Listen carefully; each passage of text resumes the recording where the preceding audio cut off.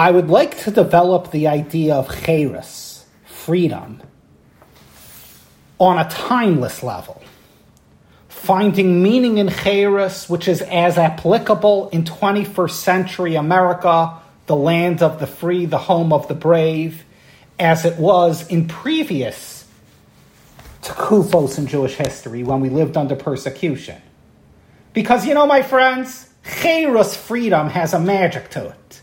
It's one of those words. It just evokes something in us. Something wells in us.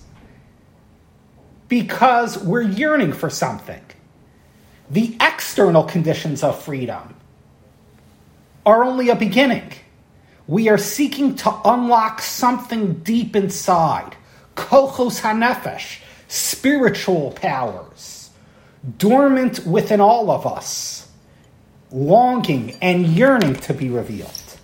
So what I would like to do tonight is revisiting the story of Yetzias Mitzrayim to develop a new idea of cherus, a new meaning of freedom on that neshama level. So to begin, freedom is not a one-and-done process, as we said, of granting emancipation. As we see in history, so often people are granted freedom, but continue to operate with a slave mentality. Look out, look outside.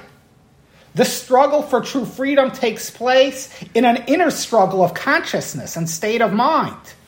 Freedom is a state of mind, much as slavery is a state of mind. A splendid source for this idea can be found in the unique label which Chazal the sages attached to our period of slavery in Mitzrayim.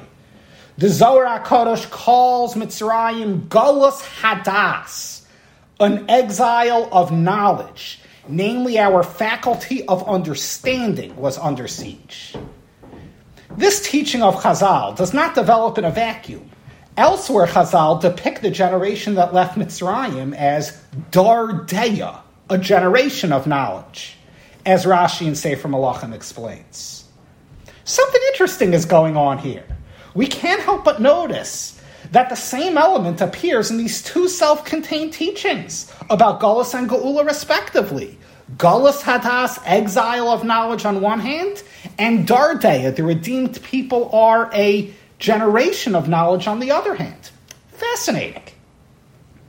How can we harmonize these two disparate elements into a pattern of wholeness? When we think about it carefully, they actually complement each other perfectly. The exile of Das and the recovery of Das is the pendulum on which the Exodus story, the Yetzias Mitzrayim story, swings. Yet what we have traced here from these two statements of Chazal is only the beginning. Listen with a sensitive ear as the word Das leaps from the pages of the Yetzias Mitzrayim story. It appears most obviously in reference to the knowledge of Hashem, Yetzias Hashem, which becomes revealed successively through the Nisim, the miracles. Dozens of times in the Chumash, we find expressions like, Bizos teda ki ani Hashem, through this plague you will know that I am Hashem. Or, V'yidatam ki ani Hashem Elokeichem hamotzi eschem mitachas sivlos Mitzrayim, and you will know that I am Hashem, your God, who took you out of Mitzrayim. But we also find the term Das appearing in a more surprising usage. For example, the Torah repeatedly calls Hashem's sensitivity, mercy towards the oppressed Bnei Yisrael, as an attribute of knowledge. For example, Vayar Elokim es Bnei Yisrael, Vayeda Elokim, Hashem saw Bnei Yisrael and Hashem knew, or Yadati es Machovav, I know their pain. Das in the story of Yetzias Mitzrayim seems to be a reciprocal relationship, both between man and Hashem, and between Hashem and man. With all of this in mind, read carefully the words of the Bris Bein Habsarim, which introduce the Yetzias Mitzrayim saga. Avram Avinu asks, Bama Eda, how will I know? And Hashem responds, Yado Ateda, indeed you will know. Avram is yearning to know, and Hashem is guaranteeing that his angst will be resolved. In light of everything we've brought out until now, this phrase knowing holds a certain magic. Here, We see the quest to know at the very onset of our story, and thus the die of Yetzias Mitzrayim is cast. Beyond the pshat, literal meaning of this exchange, we sense that a deeper theme is unfurled here. The Exodus story is all about restoring the coveted faculty of knowledge. One more source that points to this theme of das can be found in the term inoi, deprivation. The Torah repeatedly calls our servitude in Mitzrayim inoi, deprivation, which is from the word ani, poverty. We have the lechem oni, the poor man's bread at the Seder, commemorating our experience. We have terminologies in the Chumash such as leman anoso, in order to make them poor, to deprive them.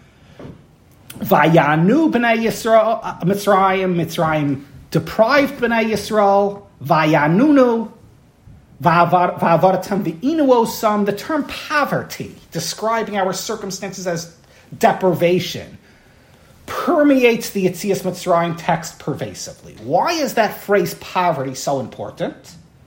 Because Chazal famously declare in the Gemara Nedarim, hear this, Ein ani ela b'das.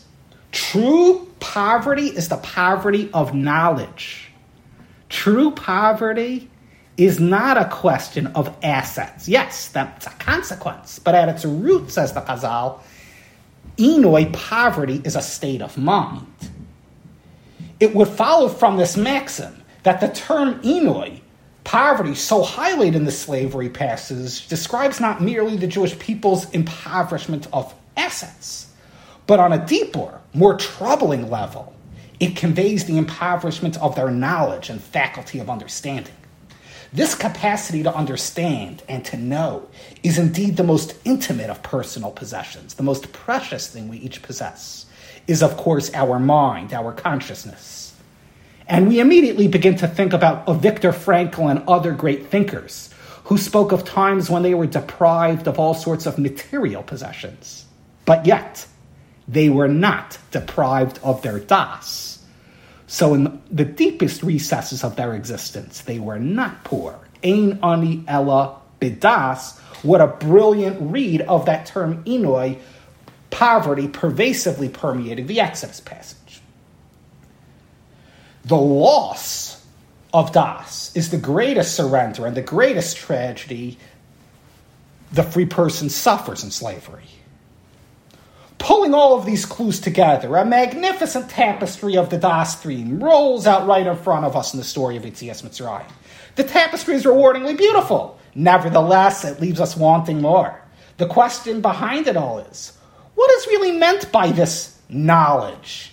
What are we talking about here? What is this capacity of human understanding that was besieged in Galus Mitzrayim, Galus Hadas?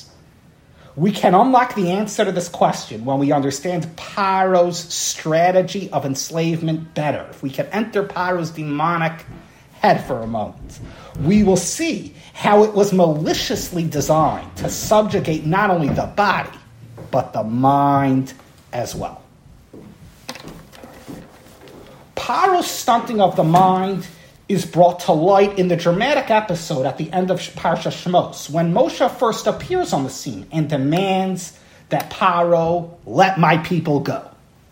Sensing the potent hope for freedom could not be held in check after Moshe's demand. Freedom has a magic to it. Paro responds immediately, quashes this hope by accusing the slaves of laziness and intensifying their workload. Near Pimheim, Alkaimheim, Selikim, Lamer, Nelcha, Nizbacha. They are lazy, and that's why they're crying, let us leave. So therefore, Tichbat Havod al Anashim, increase the labor quota on the men. That will squelch their desire for freedom. Paro understood that the possibility to dream, to yearn for a better future, hinges on a mind that is active, dreaming, imaginative, a spirit that is engaged. In an effort to squelch this desire, Paro inundated them with work and harsh demands to such a degree that they cannot think anymore, much less hatch a great scheme of revolt. In the words of Ramchal in the Derech Hashem, listen to the Ramchal's words. The Ramchal was a master word craftsman of the Hebrew language. He's called the father of modern Hebrew by some. Listen to the words of Ramchal in the Yetzias Mitzrayim regarding this episode of Paro. Shahaya meskaven shalo lohaniach revach klal levilti yitnu levo yosimu eitzos kenegdo. Paro's goal was to eliminate free mental space on the part of Bnei Yisrael so that his slaves would not take heart, take heart, or stage a rebellion. This language of Ramchal is powerful and classic of his style and golden pen. We can trace an unmistakable source for this notion of confining the heart in the words of a medrash cited by Rashi in Parshas Vayechi regarding Mitzrayim. Nistamu einayim v'liban shel Yisrael mitzaras hashibud. The eyes and the heart of the Jewish people became closed due to the torment of slavery. This means that their perception of reality as an eyes and their internalization thereof, that is what Rashi means when he says heart, was choked by conscious numbing slavery. Bnei Yisrael worked robotically throughout, not challenging the status quo or dreaming of a better future.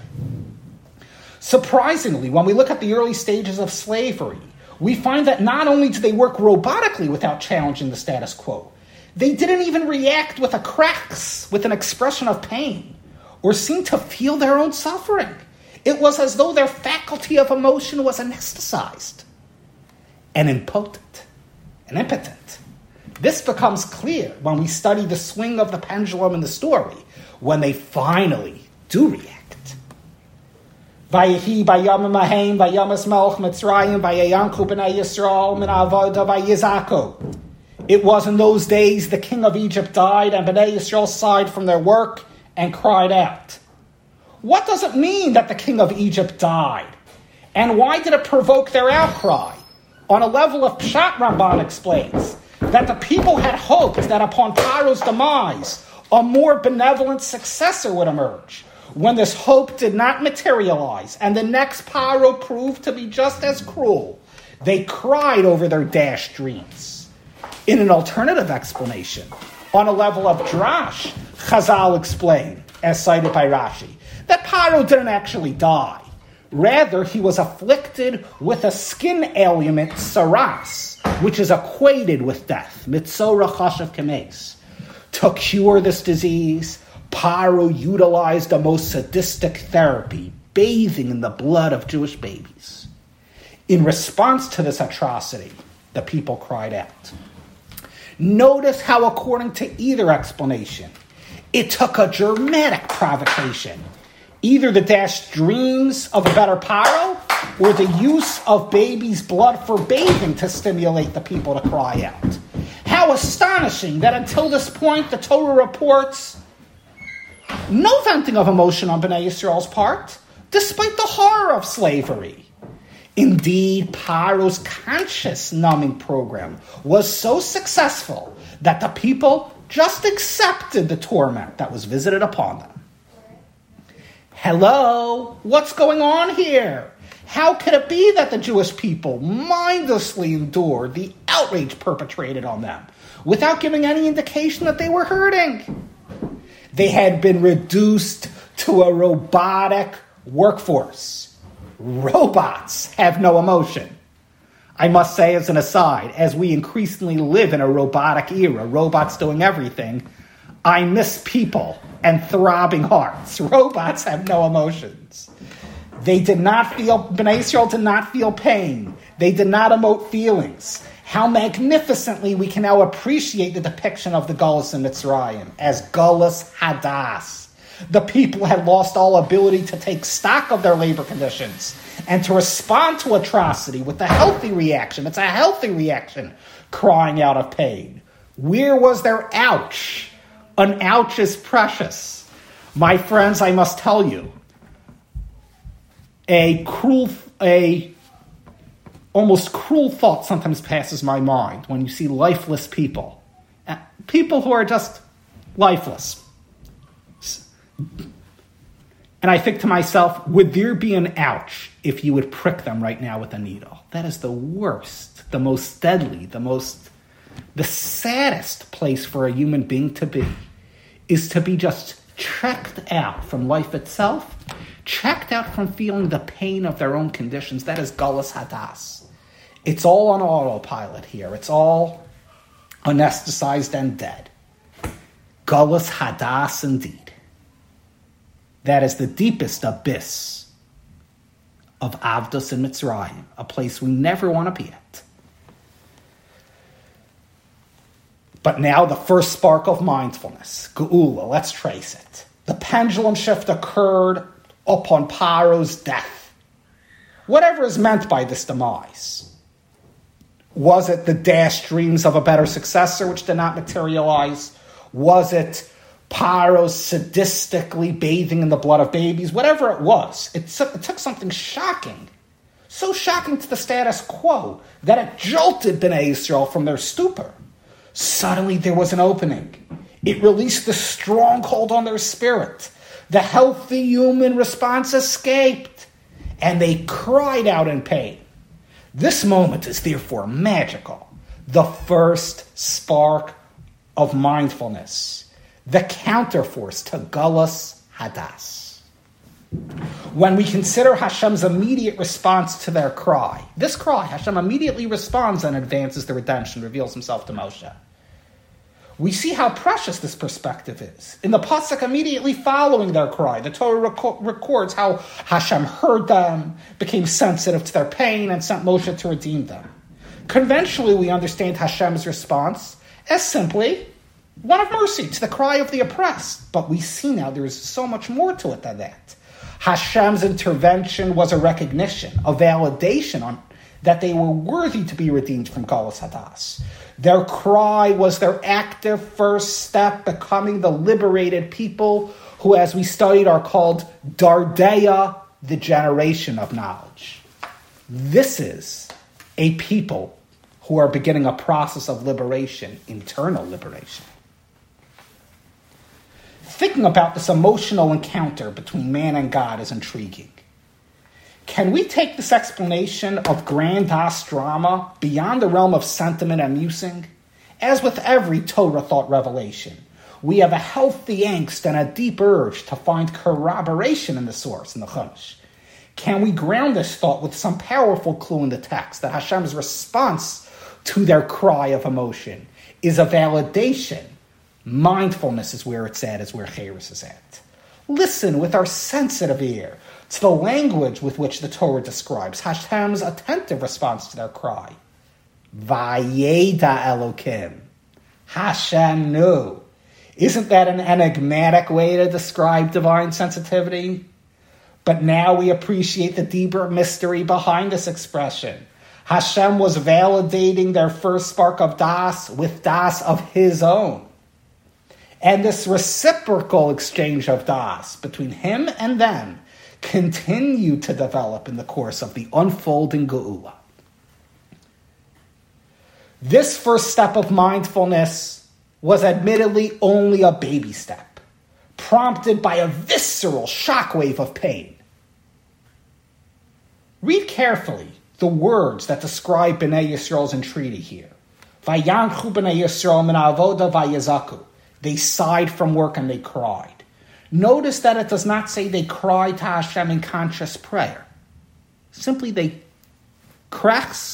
sighed and they cried. No davening. In fact, this becomes clear from a later passage in the Yamsuf story.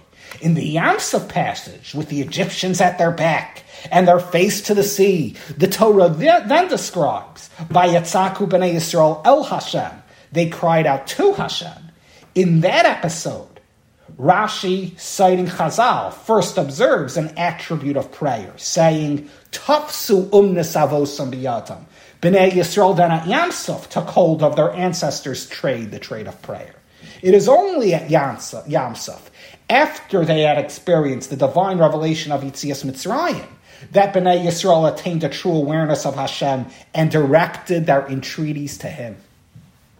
In Mitzrayim, however, they simply cried out themselves.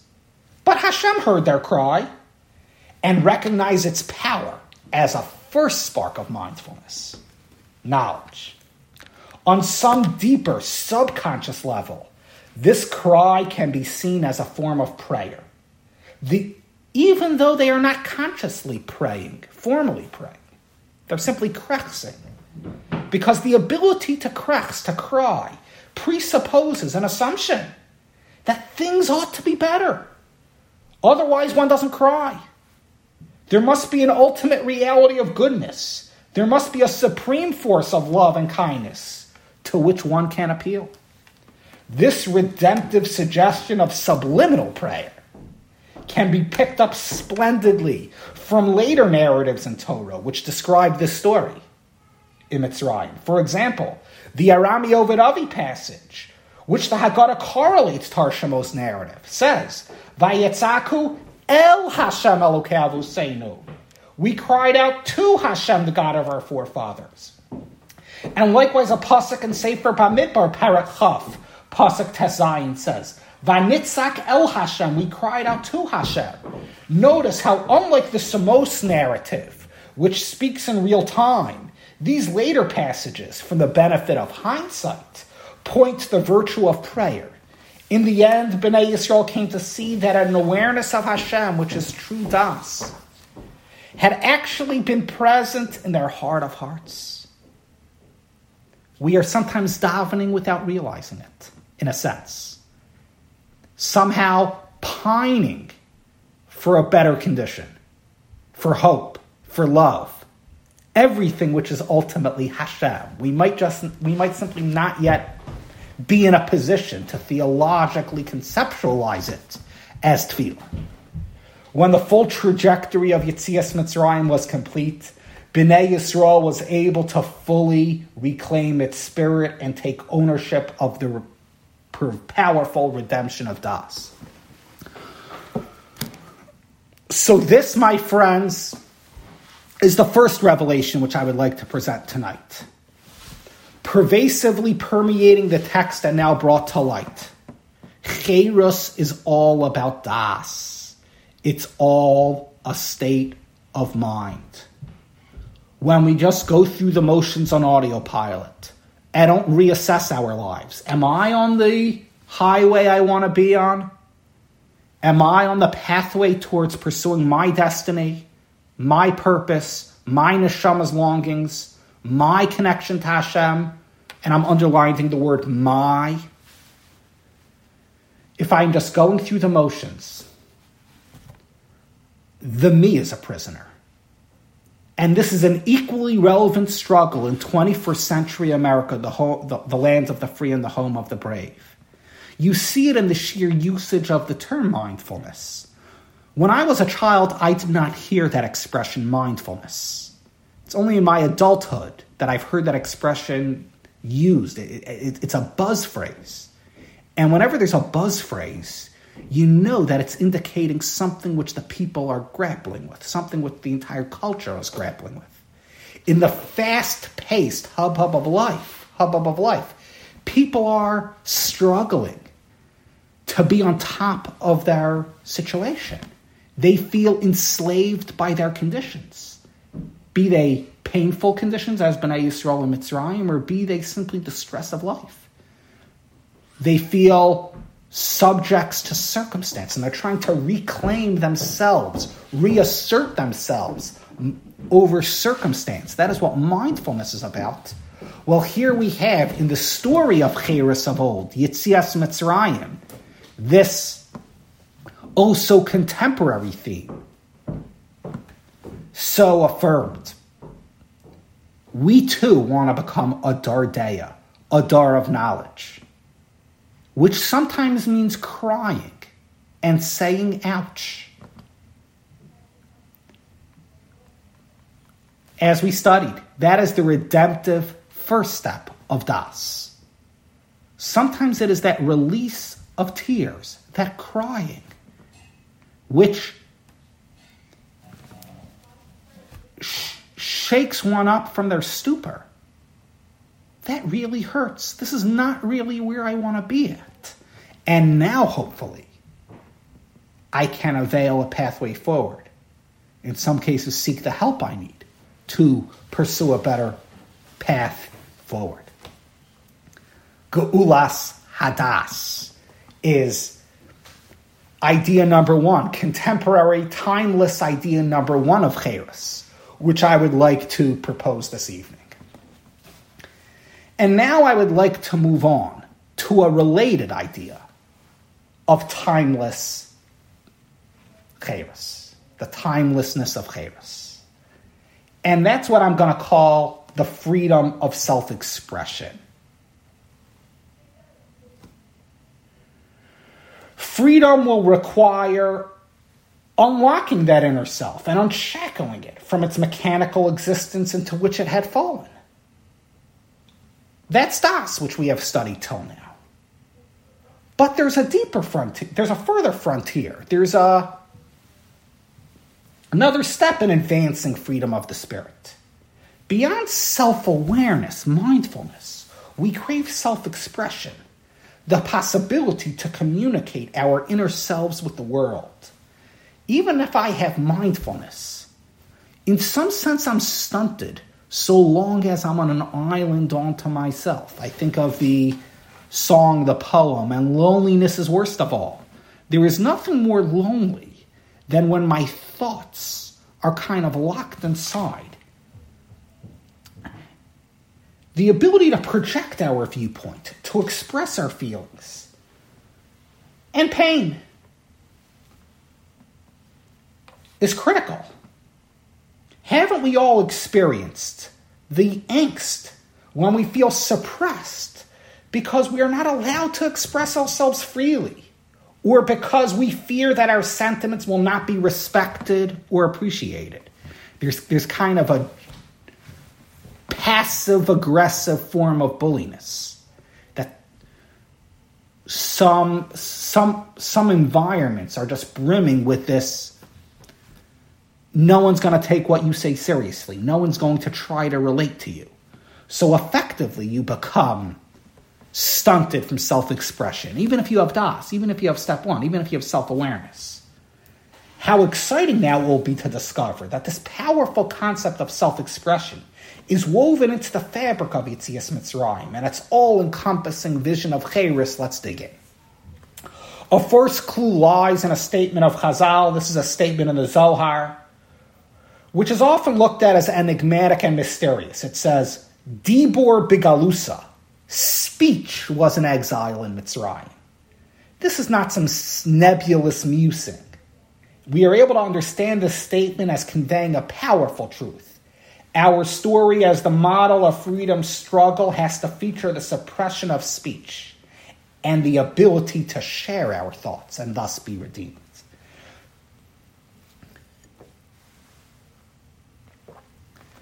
This theme comes to life in a pasuk which the above-cited Zohar cites.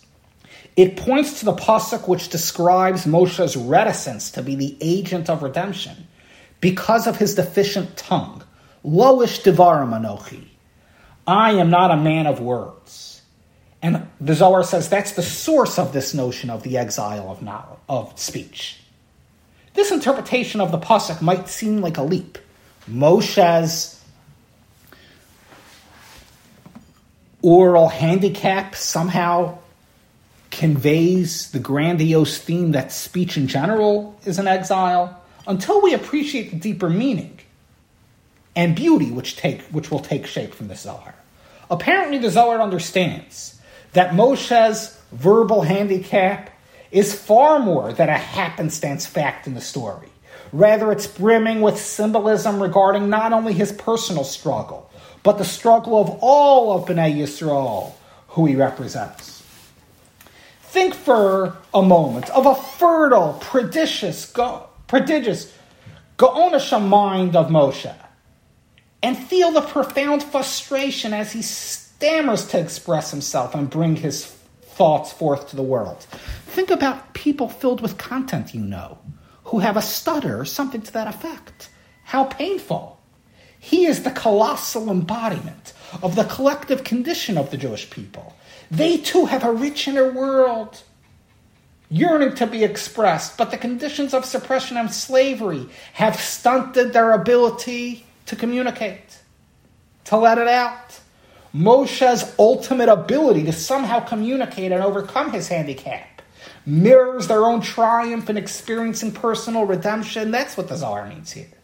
With this perspective fresh in our mind, we can spring forth and find clues to the promise of speech popping up all over the celebration of Yetzias Mitzrayim on Pesach.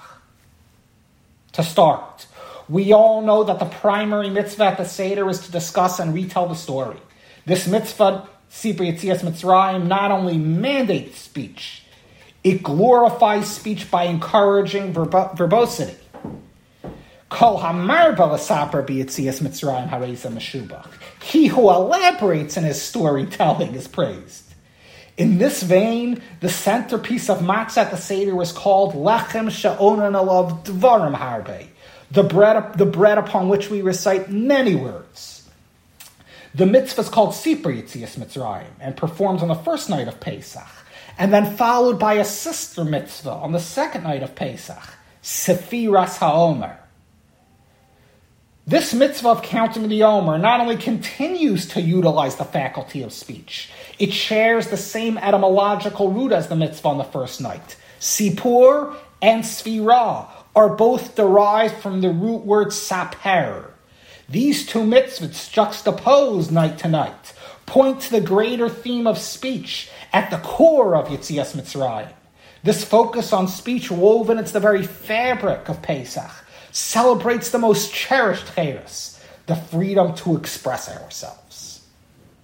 We might be skeptical of this pattern. Are we making too much of the symbolism of these annual oral mitzvahs?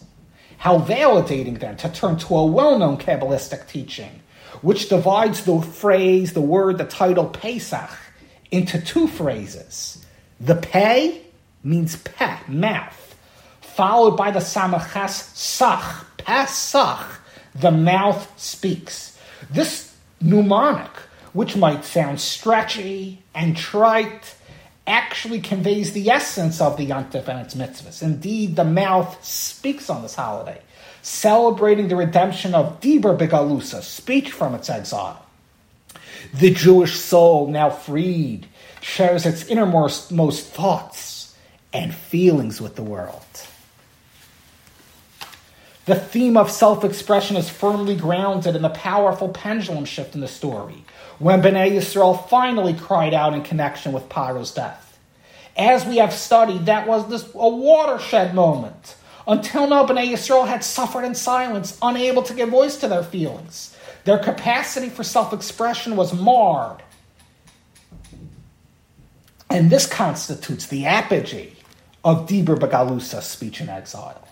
But in the pivotal moment when they finally cried out, they experienced the powerful sensation of release.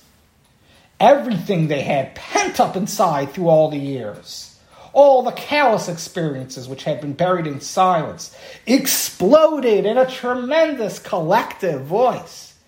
They were able to, in the vernacular, let it all out.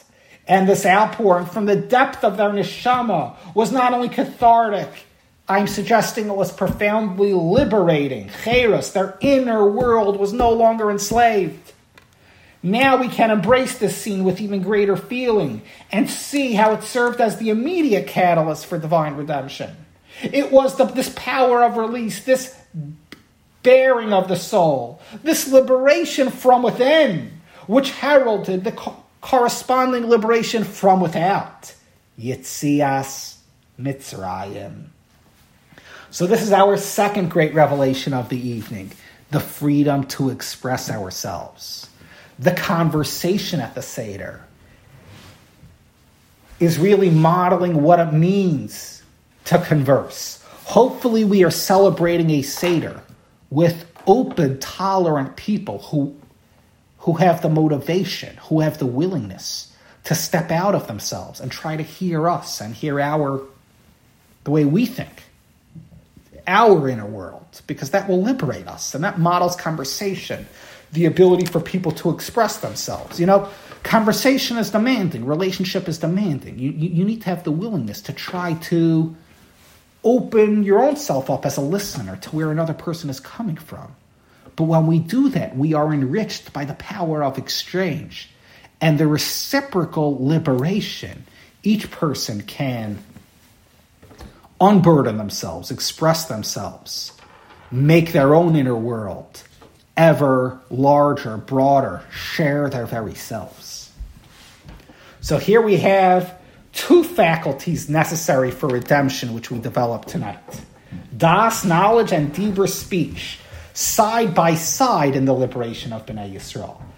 Bnei Yisrael developed, I'm suggesting, both self-awareness, das, and self-expression, Dibur, namely consciousness of their inner world and likewise the ability to share that inner world with others.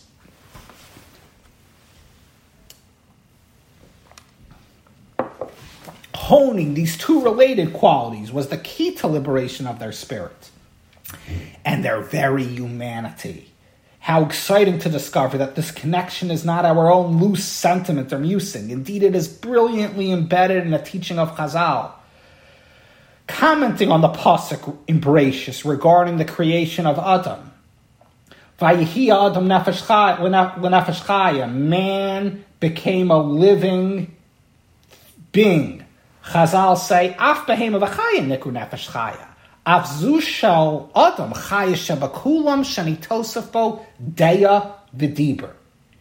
Man is called more alive than the animals because he has deya v'dibur, knowledge and speech. Notice how these very two attributes define man's essence in contrast to the animals. Deya v'dibur, that we do not only move through life, we experience life, engaged internally through understanding and externally through sharing that understanding with the world at large. As building blocks of who we are, both of these faculties are indispensable for us to thrive. Thus, in its restoration of these faculties, Yetzias Mitzrayim is the restoration of our very humanity. Knowledge and speech are precious gifts from Hashem and to allow us to develop fully as human beings. With them, our lives take on substance and meaning. But here's the other side of the coin. But like all gifts granted to man, they can be easily cheapened or wasted. What a pity that so many people occupy themselves with petty, even harmful thoughts that they share with others. They are squandering the promise of freedom, the ability to grow, develop, and advance human destiny. How thrilling for us to discover a clue that affirms this tragic misuse of our potential within the grand drama of Yetzias Mitzrayim. Hear this. Kabbalah breaks the name Paro, Pei's Reish Ayin Hey, into two words. The Pei is peh, the mouth, and the Reish Ayin Hey spells ra, bad. Peh-ra, bad mouth.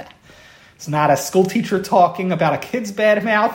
This is the Kabbalistic interpretation of the etymology of the name Paro, Peh-ra, bad mouth. This mnemonic, so unmistakably similar, it's the one cited above, of Pesach, Pesach, talking mouth, reveals an additional layer to the pattern of speech we can trace at Yetzias Mitzrayim. Think of Paro barking decrees and using his power of speech to demonize and plot against the Jews. And when we look carefully, we can find an even more insidious example of Paro's bad mouth. An example which adds the final brushstroke to the great panorama of the influence of speech taking shape. See how the term describing the slave labor in Parsha Shmos, perach, body breaking, is similarly broken by the Gemara into two words. Pei Reish Chaf is interpreted as pei, peh, mouth, rach, soft mouth. Paro lured his subjects into servitude with a soft mouth, meaning a welcoming tone of civic duty. This is what you need to do as a good Egyptian citizen. And before they knew it, they were bound and abused, says the Gemara. This Gemara stands out on its own. Yet how much more intriguing it is when we recognize how it unmistakably echoes the reread of Paro's name as Para, a bad mouth. You see the pattern?